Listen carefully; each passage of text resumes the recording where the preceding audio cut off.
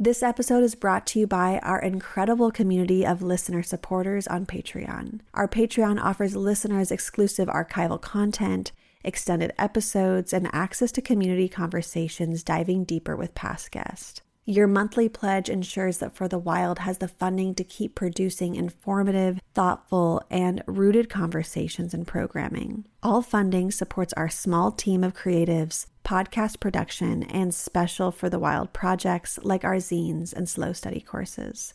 To support us on Patreon, please visit patreon.com/forthewild. Or if you would rather make a one-time donation or recurring donation outside of Patreon, please visit forthewild.world/donate. For the Wild podcast is brought to you in part by the Calliopeia Foundation and listeners like you. Calliopeia supports projects interweaving spirituality, culture, and ecology. We are grateful for their support and the support of grassroots contributions from listeners. To learn more about the Calliopeia Foundation, visit calliopeia.org.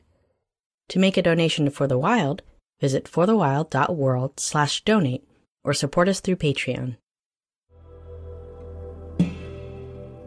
Hello and welcome to For the Wild podcast. I'm Ayana Young. Today we are speaking with Siam Hamilton. I just feel a love for the next generation because I want them to become whatever they want to be, and I want it to be a possibility outside of violence. Siam is a Stalo and Nuu-chah-nulth land defender and traditional knowledge holder born in occupied Hupchesa territory, Port Alberni, British Columbia, to mother Quetzalcoatl and father Ron Hamilton.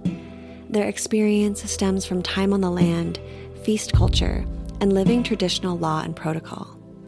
They are a qualified hand-poke tattoo artist as well as a songholder. Siam has been raised in political organization, land title, and grassroots activism since childhood, and now specializes in publicity, media production of environmental and land sovereignty movements. Siam does Indigenous youth solidarity organizing across Turtle Island with a focus on raising awareness of missing and murdered Indigenous women, girls, and Two-Spirit people. They have plans to continue their learning through academic study with an end goal of disseminating all forms of settler colonialism in exchange for the survival of Black, Brown, and Indigenous people around the world. Well, Siam, thank you so much for joining me in conversation today. And before we begin, I'd like to invite you to introduce yourself further. Awesome. Thank you so much for having me today. My name is Siam Hamilton. I'm Stalo and Nuu-chah-nulth, and I'm Indigenous youth from what's now known as Canada. And I work in environmental justice on the front lines of wild salmon protection, as well as trying to stop various forms of resource extraction on my homelands. Mm-hmm. The last time global attention was turned to Wet'suwet'en land defenders was back in January of 2020, when Wet'suwet'en hereditary chiefs served Coastal GasLink an eviction notice, once again reminding so-called Canada that they have absolutely no claim or authority to force the 670-kilometer pipeline that would transport fracked gas across unceded lands. In response, the Royal Canadian Mounted Police raided camps and made multiple violent arrests. A month ago, charges against 200 land defenders were dropped, and CGL was ordered to stop pipeline construction near wetlands. But I also hear that RCMP officers continue to conduct armed patrols on Gittimetten territory. To begin, can you share with us a current update on what is transpiring on Wet'suwet'en territory in regards to Coastal GasLink?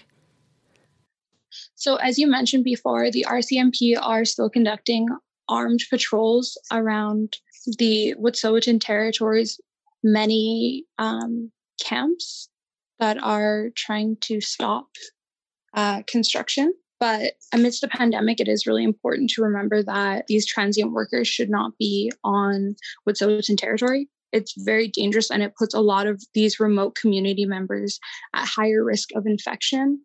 And as remote Indigenous communities, they are already medically underserved, and an outbreak could devastate a nation. It could wipe out entire cultural practices entire language systems, entire governance systems, as well as some of the community members that are most at risk, like elders and children. Mm-hmm. Yeah. When COVID-19 first spread, we witnessed a temporary halting of transportation and consumption and production. And I think many of us may have conflated this halt with a meaningful pause or period of respite. But globally, we are seeing the very opposite. Here in the so-called United States, the Trump administration has used this pandemic as an excuse to roll back serious regulatory measures relating to logging, development, pipeline safety, and even the disposal of radioactive waste. And in so-called Canada, corporate exceptionalism not only reigns supreme, but it appears that the pandemic is being used as an excuse to actually pursue development full force. In preparation for this interview, I came across a quote from Alberta's Minister of Energy, Sonia Savage, who said, quote, "Now is a great time to be building a pipeline because you can't have more than 15 people. Let's get it built," end quote. And so before we talk more about the COVID-related risks specific to pipeline development or what this means for land defenders and strategy, I'm wondering if you can share with us the actions the Canadian government has taken when it comes to development projects over the past couple of months. I think the most prominent choices that they've made is to move transient workers from around the country and notably around the world quite quickly and without detection from people who would usually be relied on as watchdogs for resource extraction corporate movement. They've relied upon people's fear of and legitimate fear and concern for their own health as a way to move swiftly and continue construction that has been directly opposed by the nation. We've seen trucking companies being hired. We've seen non-essential service workers moving themselves through the territory. And we have this uprising of Indigenous youth who don't want to be at the forefront of environmental protection during a pandemic because we do know that our health is at immediate risk when we also make the choice to move and keep our eyes on construction. But that's been a really big portion of the last few months amidst the pandemic is that a lot of young people who maybe would be advised by their families and community members and friends to be staying inside and to be practicing social distancing, but are now having to find new and creative measures to keep a watchful eye on construction and on resource extraction industries that are taking advantage of our inability to be in cities gathering and standing in direct opposition of these companies and creating solidarity rallies and marches and nonviolent direct actions in opposition of the work. Mm-hmm. I'd like to now focus on why development is so dangerous during a global pandemic. While LNG Canada has supposedly sent half of its workforce home, and BC Hydro claims to be scaling back to essential workers only, the nature of this work and how workers are housed in man camps creates conditions ripe for the spread of viruses amongst vulnerable communities, both demographically and geographically. So why are man camps hotbeds for the spread of COVID, and how is RCMP aiding in its spread? Well, the state and the RCMP are protecting this private industry, and they're aiding and abetting unwelcome guests on Wet'suwet'en land. And speaking specifically about man camps, we know that they are hotbeds for violence against women and children, but also that same violence that we see against women and children is also the same violence that I think that they show towards each other. And so living as transient workers in enclosed spaces for long periods of time and being unjustly treated by these companies that are paying them not enough money, or there is really no right amount of money for the work that they're doing, but their health and their safety is also at risk. And I actually constantly think about that because I know that when we do frontline land defense, how scary it can be. But I do consider the workers and the resource extraction participants their health and safety also comes to mind. I know that man camps, those tiny little portable units that are housed in remote areas in land that they're not welcome in, is not a safe place. They don't have proper and adequate access to showering facilities, bathroom facilities, and then first and foremost, like health and safety equipment. Thank you for speaking so compassionately for the workers. I think that's a story that's left untold throughout these narratives regarding man camps and these resource extractive industries, and thinking about these transient workers, like you're saying, who are brought from their communities and their homes and their culture to a place that's isolated where they're unwanted and they don't have access a lot of times to like showers, bathrooms, all of these things. Like I don't think many people go that far to think like psychologically what they have to go through in order to destroy land that isn't theirs, that they know people are fighting against them. I'm sure that, yeah, please. I think that it's really important to acknowledge that company that promotes violence and is dependent on violence to operate, like a resource extraction company, as Coastal GasLink is, also promotes the violence. They promote it within their workforce. They generate that violence. For that system to work, they need violence within their own ranks. And so I think it is my responsibility to share and think constantly about the workers, as well as like my community and my family and my friends and the people that look like me and think like me, to also keep them in mind, because I don't think that people are always necessarily fully willing participants in resource extraction. I think that it has been offered as one of the only ways forward under capitalism, under colonialism. Well, you've pointed out that Indigenous sovereignty and survival is unequivocally dependent upon preventing any further resource extraction. And I'm thinking about this in context to land defense during COVID-19, where we're being presented with this choice between protecting the land or protecting community, but it's one and the same. And by the time listeners hear this episode, things may have changed, but I think we can use this moment as an example because corporate fascists will continue to exploit future pandemics or moments of crisis. So we must learn how to work through them. And I'm wondering, what does land defense look like amidst pandemic in terms of community safety, as well as the risks when it comes to the lack of public awareness or attention to development? I mean, we're no strangers to creative resistance as Indigenous people, as poor people, as impoverished people, as people who have been marginalized. Creativity is probably at the very forefront of the work that we do always, regardless of global pandemics. I'm always going to be thinking about my health. I'm always going to be thinking about creative ways to keep the cops away from me. I'm always going to be thinking about how to ensure my family is safe when they are in remote areas and when they're unreachable through cell phones and are out of GPS location. So I think right now, some of the forefront of what creative activism looks like is people protesting from vehicle brigades and socially distant marches that are happening arm lengths away from each other. Those are all incredibly important for us to utilize, but I think on the ground work and reminding ourselves that our people were dying before this pandemic started, and we will continue to die after the pandemic is over. And COVID, as much as it is a disease that we can tangibly hold and see and know that it is affecting us numbers-wise, and the government is creating these statistical analysis, we know that we've been facing this same extinction for hundreds of years. This is no different to me than smallpox. This is no different to me than resource extraction, taking women and children from my communities.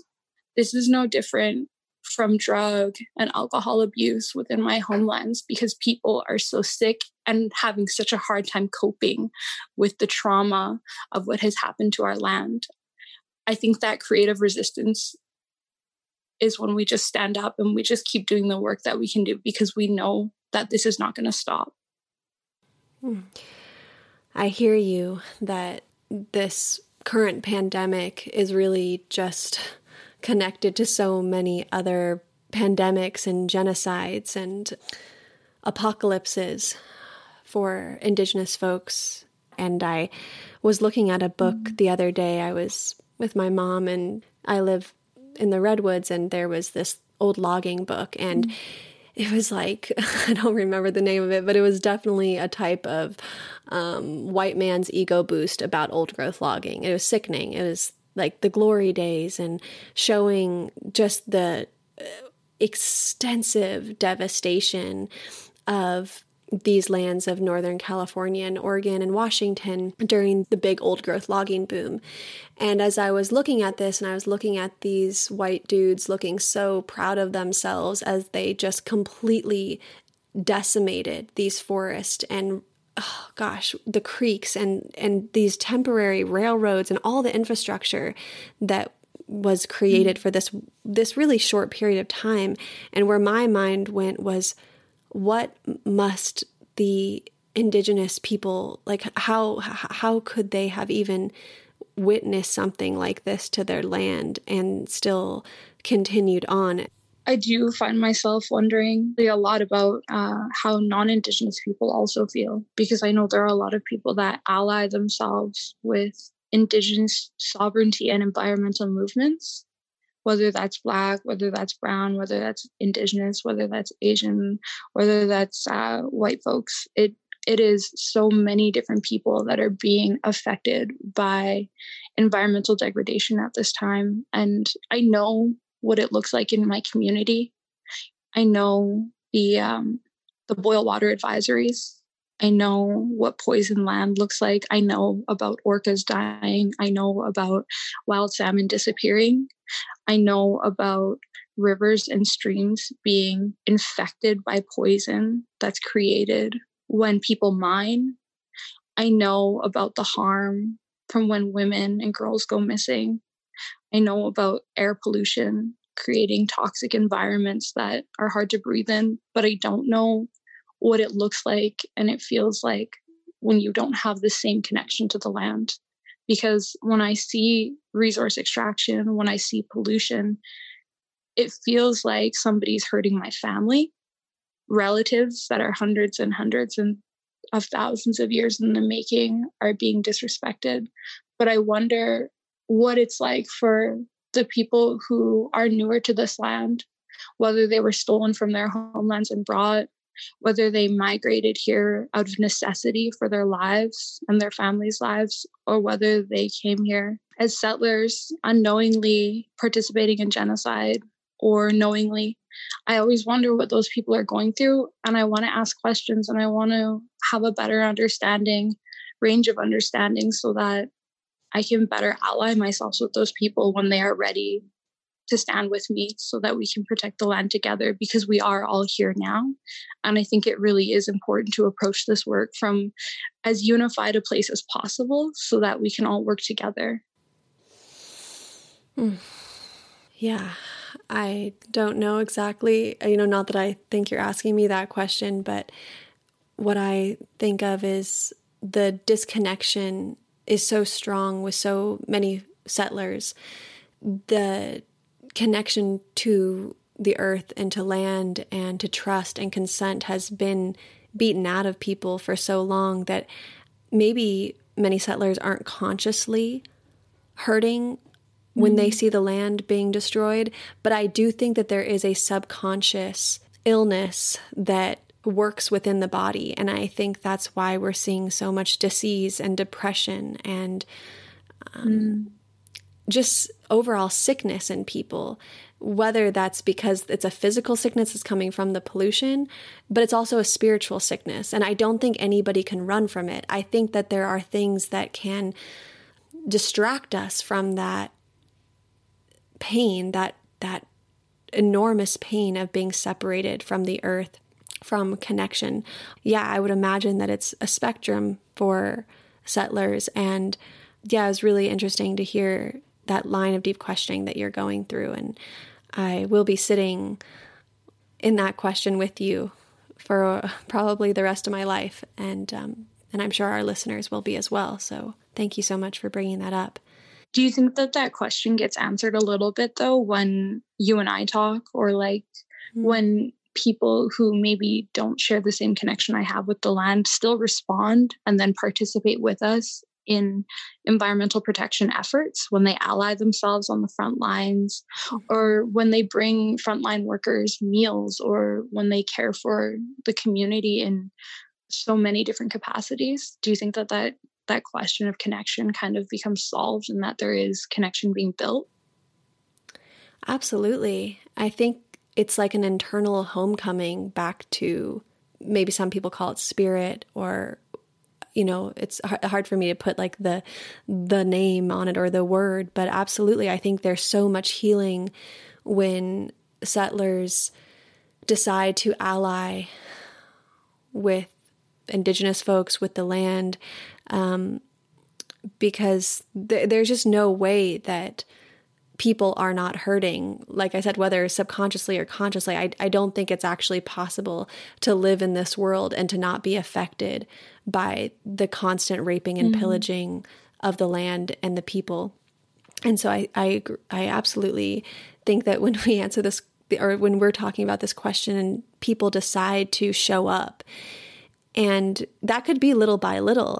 And of course, allyship and relationships and trust takes years. It's not something that's going to happen with one protest or one meal being created, or, you know, one day of meals. But I think that over time, that healing continues when we show up and we do what's right, and we live in right relationship to the land. Because I think when we are not in right relationship with the land, we'll never be free. We'll never actually have a spiritual liberation. We'll always be imprisoned by this pain, knowing that we're causing harm. Like, how can we ever really be healed when we know we're causing so much harm? Even if we don't want to admit it to ourselves, we can look all around us and see it. Maybe people don't know the word for suburban sprawl, or maybe they don't really understand what's happening with mining. But where there is strip malls, there once were wetlands or old growth forest or prairies filled with biodiversity and abundance and community. And community has been replaced by capitalism and consumerism. And even though maybe that for a moment distracts us enough to fill the void, it's never going to fill the void. And so there's always going to be this longing to feel something else. And consumerism, capitalism, success, quote unquote, it's never going to fill that. So I think that longing can only be met when right relationship to the land is being worked on. Oh, I love that. I think community building is our strength. I think that unity, even if you show up imperfectly, is important. It matters, and it changes things, because showing up even imperfectly is still showing up. It means that you've activated something in your body, something in your mind, something in your spirit that has told you it's time. It's time for me as an individual to take responsibility, even if I might not be the person that is first and foremost affected by this environmental degradation. It is my responsibility to uphold the voices and the strengths and the lives of the people who are first and foremost affected, so that one day maybe my children's children also get to inherit a land that I've gotten to witness as beautiful and as perfect, and that is deserving of defense.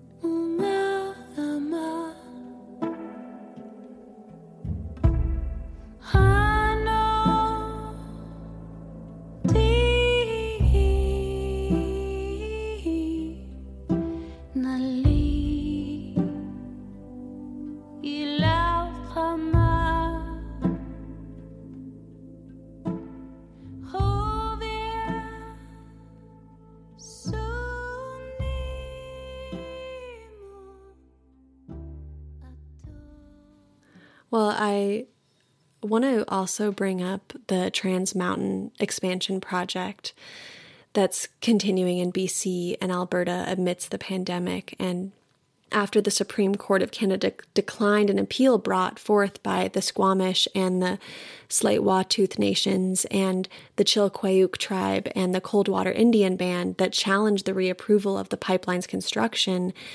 And I've learned that under federal law, the pipeline is unable to transport to any oil without insurance because of the inherent risk it poses. And currently, global insurance companies are providing Trans Mountain over $500 million in coverage. Companies like Liberty Mutual, Zurich, Temple Insurance, and AIG. So can you speak to the absolute absurdity of not only Trans Mountain, but the $500 million insurance policy that is covering it in times of austerity? I think the best way for me to approach that is to talk about Kanehu's Manuel, somebody that I look up to deeply and somebody that has paved the way for young people like myself to do the work that we do. She is standing in direct opposition of the Trans Mountain Pipeline at a land defense camp known as the Tiny House Warriors. And she's using what she has. She's putting her body on the line. She has created a healing space for young Indigenous youth that have been on the front lines to go home and to heal and to eat and to practice traditional medicine, to sing, and to be in community together. And so the absurdities aside, I think that it's important to focus on the thriving actions and behaviors that are being taken on behalf of Indigenous women, specifically, who are on the front lines of land defense. I think that it's hurtful to hear that all of these international companies are contributing to the environmental devastation that's taking place on this pristine land, when I don't think many of those people have ever visited that land. And I don't think that they've ever met any of the people that they are affecting. But I think it is important to always keep my focus and my love and my attention on the people that are protecting it most. And Kanehu's always comes to mind. She's so strong. And the work that she does, it revives traditions that are thousands and thousands of years in the making. She's an Indigenous tattoo artist. She is a birth worker. She works on justice for women who have been harmed by sexual-based violence and gender-based violence. Her work is so much more important than anything that company could ever produce. And I want people to always remember that resource extraction does not belong on her land, and the work that she does, it will stop that pipeline.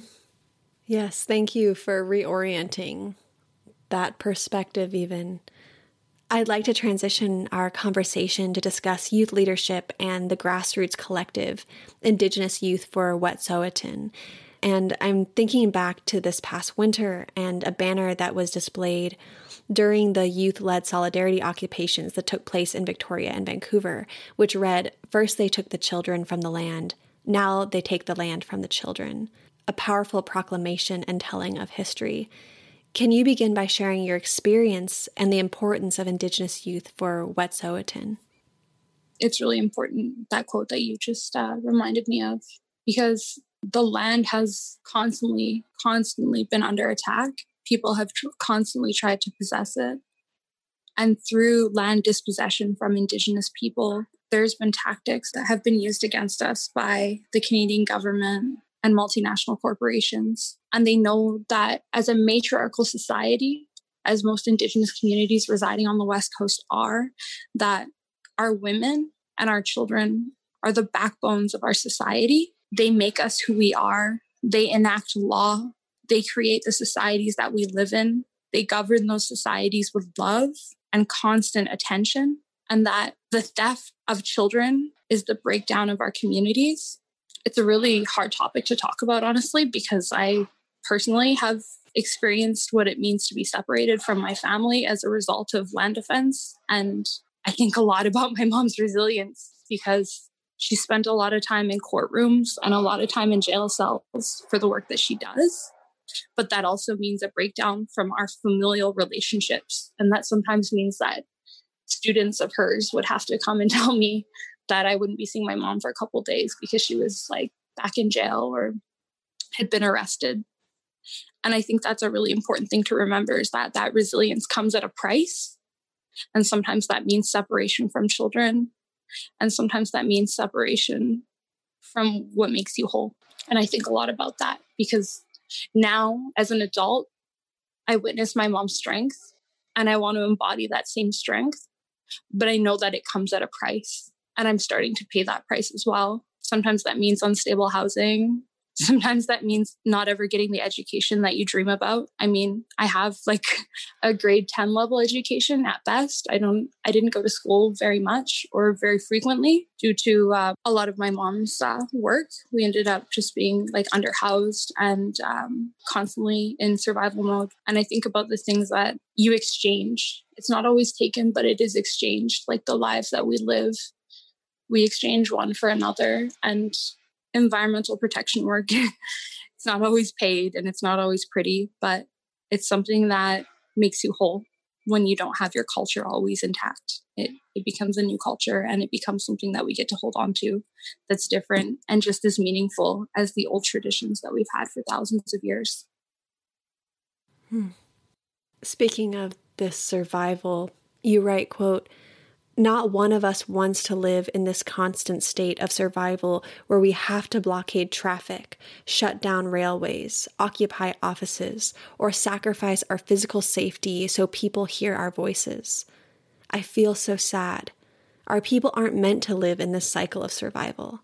Everything we need to thrive is here on Earth. It's traumatizing to be trapped in a cycle of genocide designed to remove us from our homes at gunpoint in favor of corporate profit. But we've been here since the beginning. It's only 500 years that has changed our relationship to the land. I'm really exhausted by cycles of survival. I'm exhausted that this work weighs heavily on the backs of the youngest generation. But I also know that this work is crucial and that responsibility is an honor. We live in a crucial moment in history where so many people have sacrificed so much so we could be here as young Indigenous people." End quote. And I'm thinking about how the role of youth is absolutely necessary in ushering a different world, as youth are perhaps actually much more prepared to undergo periods of deep pain and transformation in the pursuit of creating a different world. And this is certainly not to romanticize this process, but a recognition that young people are not wasting time on negotiations or superficial acts of inclusion or recognition. They are truly here for world making because they are living in a world where reforms and reconciliations have already failed. So, how are youth leaders envisioning a different world? I think we're enacting it when we step out on the front lines and we choose to care for ourselves, each other, and the broader community. When we step into environmental justice work, that's been my conduit to finding love for myself and love for my people and love for my culture. I think that Indigenous youth are becoming the forefront of environmental protection out of necessity. We've grown up in adversity in an environment that we feel is constantly punishing us for being born, and that we've willfully denied colonialism as it tries to change who we are, erase who we are, eliminate us from the land. And I think that the destiny of many young Indigenous people, it was prayed for by our elders. And I think that people that are no longer with us had made this decision before we were ever here.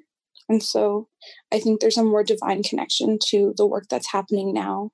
Nothing I could ever say, no words in the English language could ever exemplify that connection. But I know I feel a responsibility to generations ahead of me that I've never met And I know that even though I may not benefit from any of the work that I do right now, I hope and I pray that this work will show the next generation and the generation after that I love them and that I care deeply about them, and that I don't want them to always have to be in survival mode. I don't want them to have to blockade traffic.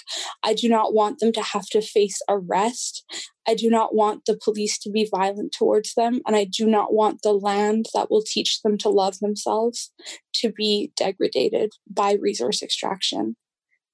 I think that the connection that I have to generations to come is so much deeper and so much older than anything I could ever describe. But I know that it's a responsibility that I feel an honor and a connection to, and a love.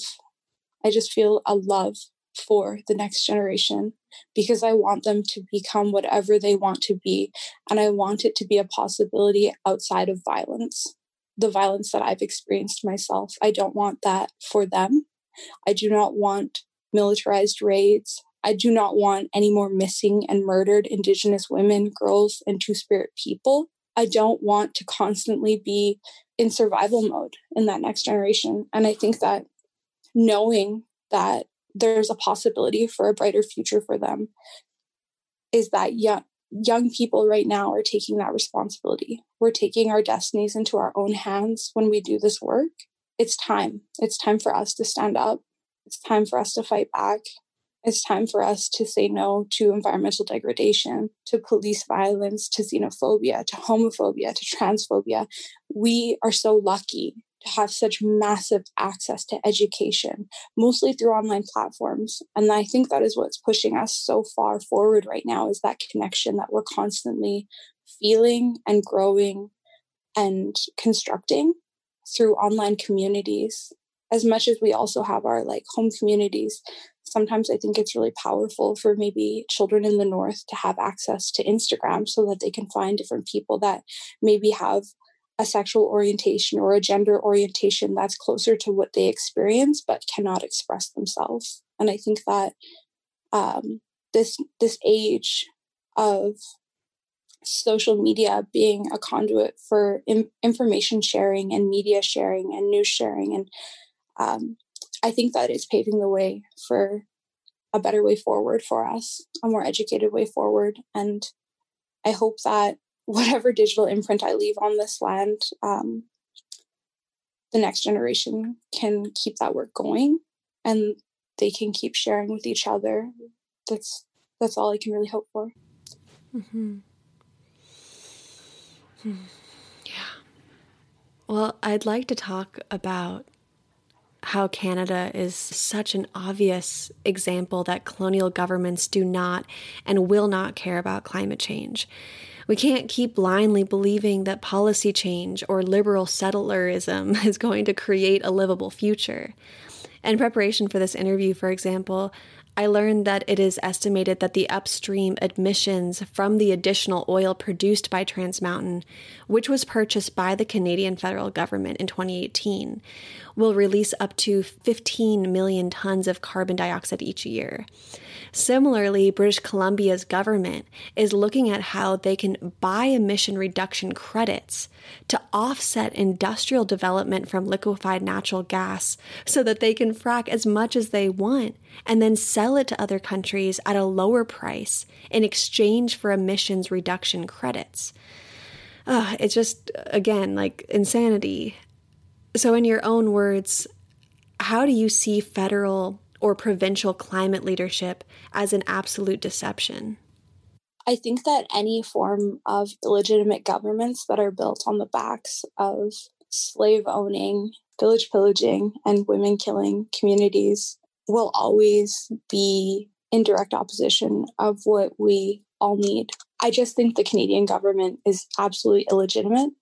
They'd have no jurisdiction on our homelands. And so any of the legislative power that they hold also is illegitimate. And the laws that they create on this land are in direct opposition of the natural laws that we have been ruled by for thousands and thousands of years. And so I don't think anything good could ever come from system reform.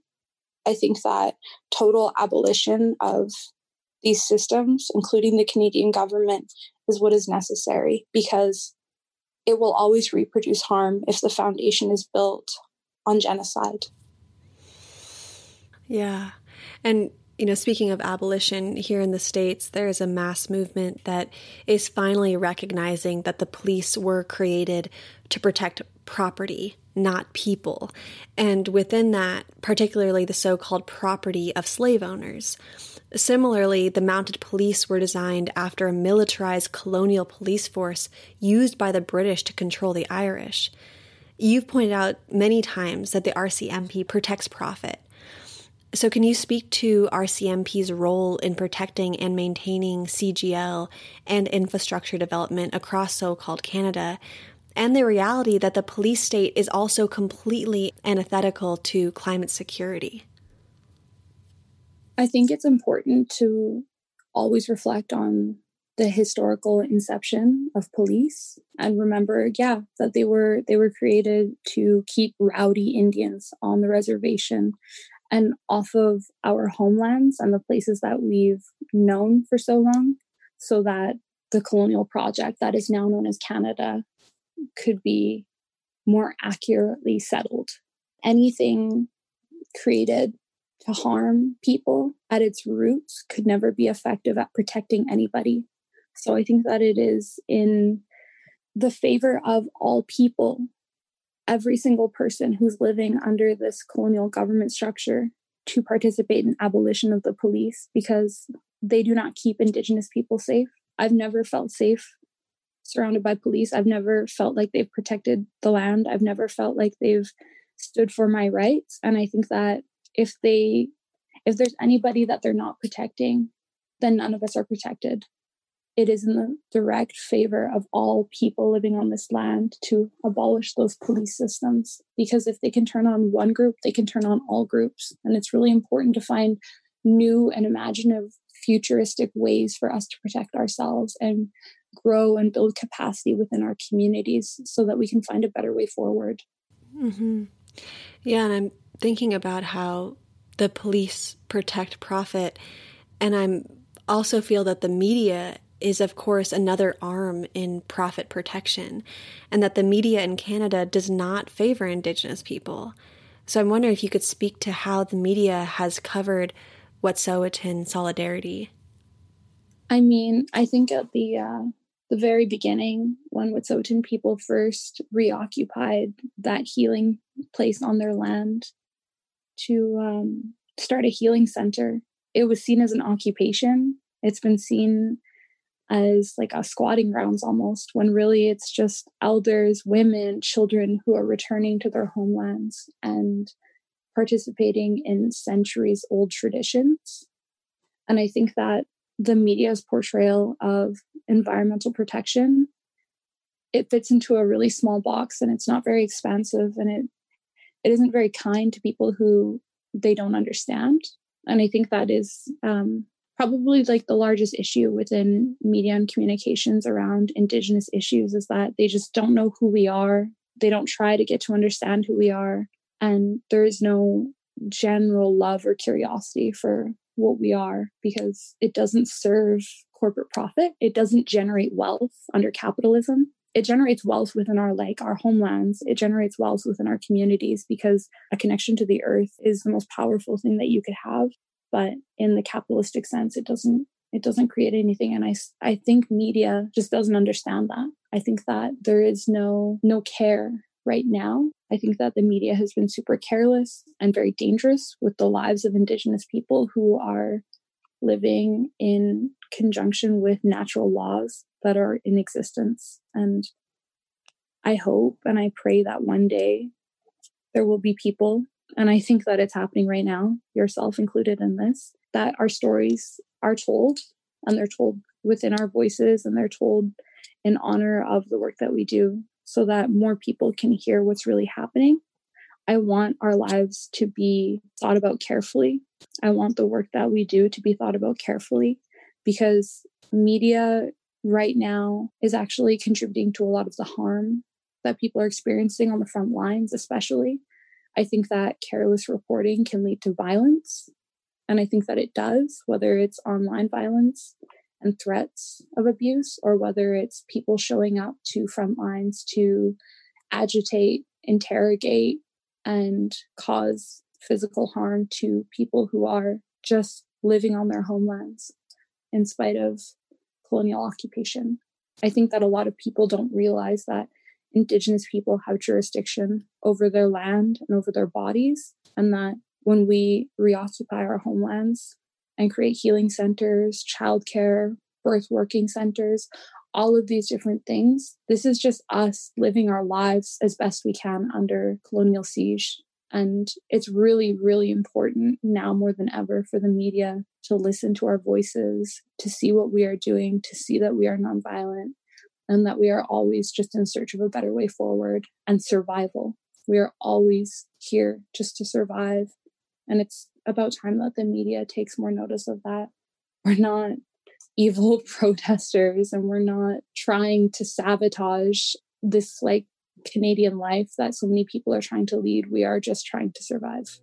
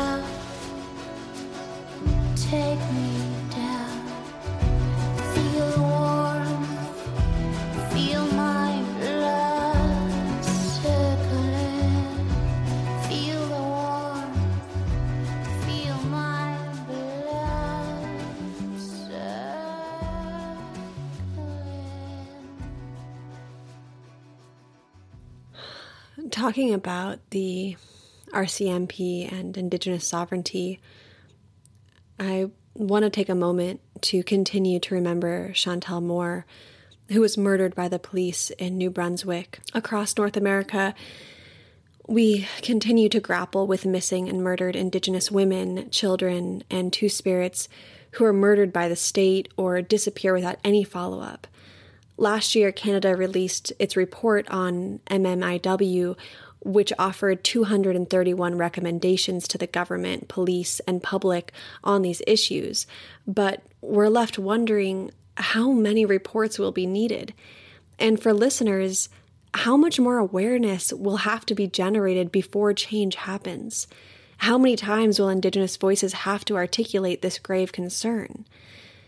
So I'd like to ask, has this report made any difference at all in the past year? And if not, what will it take, and why is it impossible for any government to say they care about the well-being of Indigenous women and children when they simultaneously back the development of oil and gas pipelines? I think that's a really important point that you brought up, especially around the contradictory efforts of the Canadian government to release these reports talking about the violence that Indigenous women and girls experience while simultaneously allowing for resource extraction to go full steam ahead. I think that's really important to constantly recognize that this government and the figureheads that are elected leaders within the country are only doing those commissions and reports because people have demanded for so many years. And it is becoming, as a result of Indigenous women at the forefront of media who are constantly talking about these stories, it is becoming stories that they can no longer ignore. But I do not think that commissions and reports do the jobs and the justice of people on the front lines and the people that go looking for these women and the people that demand justice for the murdered. And I think that it's really important to constantly remind ourselves that these colonial governments and institutions were not just built on our lands without our permission, but were built in direct opposition of our lives, and nothing that they could produce would ever create justice for us in this life. I know we have spoken about a number of different topics throughout this conversation, but I wonder, what are you conjuring for our collective future amidst these times of great uncertainty and tumultuousness? And I know you had mentioned a bit earlier about what you as an Indigenous youth would like to see, but maybe we could even go into this practice a bit deeper, and whether you want to speak directly about what you could see for the land itself or for community building, or any of the topics that we've covered. I just want to get into this future world building with you and really hear what you're calling in. I think at the foundation of what I see for a future for this land is based upon respect. It's based upon traditional principles that allow the water to remain clean and the land to remain undegraded and the air to be clear. I think that it's really important to constantly keep our ancestors' values at the forefront of whatever work we do, no matter what decade we're living in. A future where Black Lives Matter is really important. I think a future where Indigenous issues are at the forefront of environmental conversations, justice for missing and murdered Indigenous women and girls and Two-Spirit people, gender-based violence being a topic of household conversation.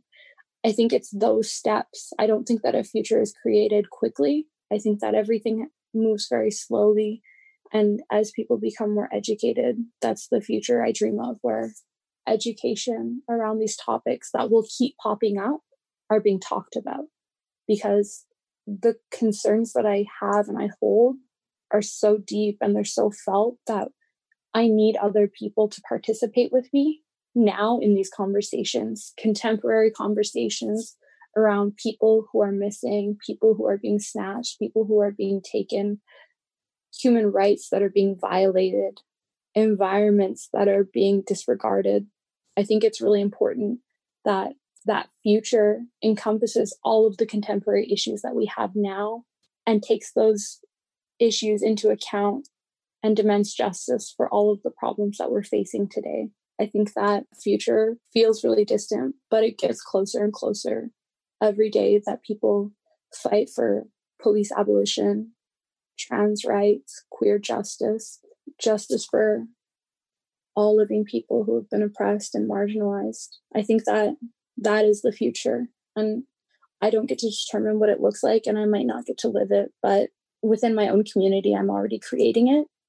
When we respect each other, when we show each other love, when we work for each other to create environments that are safe.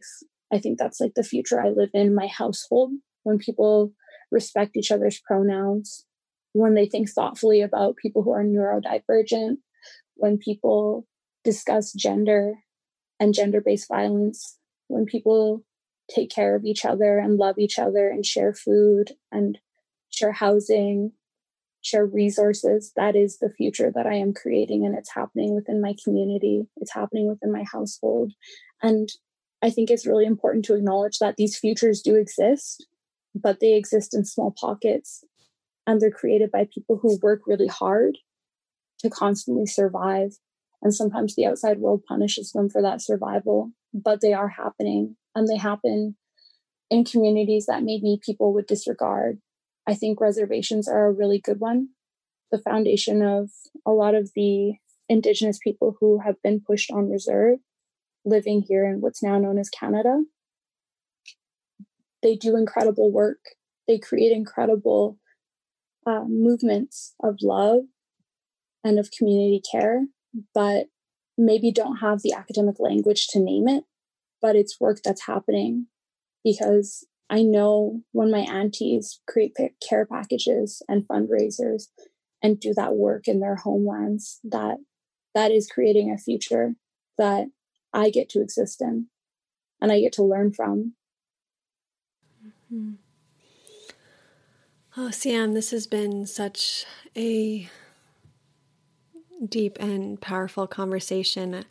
I already had so much respect for you before meeting you in this way, and getting to know you a bit better through this time we've spent has just grown my respect, my care for you and your vision for the future. And I'd like to take a moment and ask you, how can the listeners tuning in support you, support the Indigenous youth for Wet'suwet'en, and how can people stand for the land? And I want to be able to direct the listeners who I'm sure are feeling so moved by everything that you've said. I want to be able to offer folks the ability to engage and be involved and support you.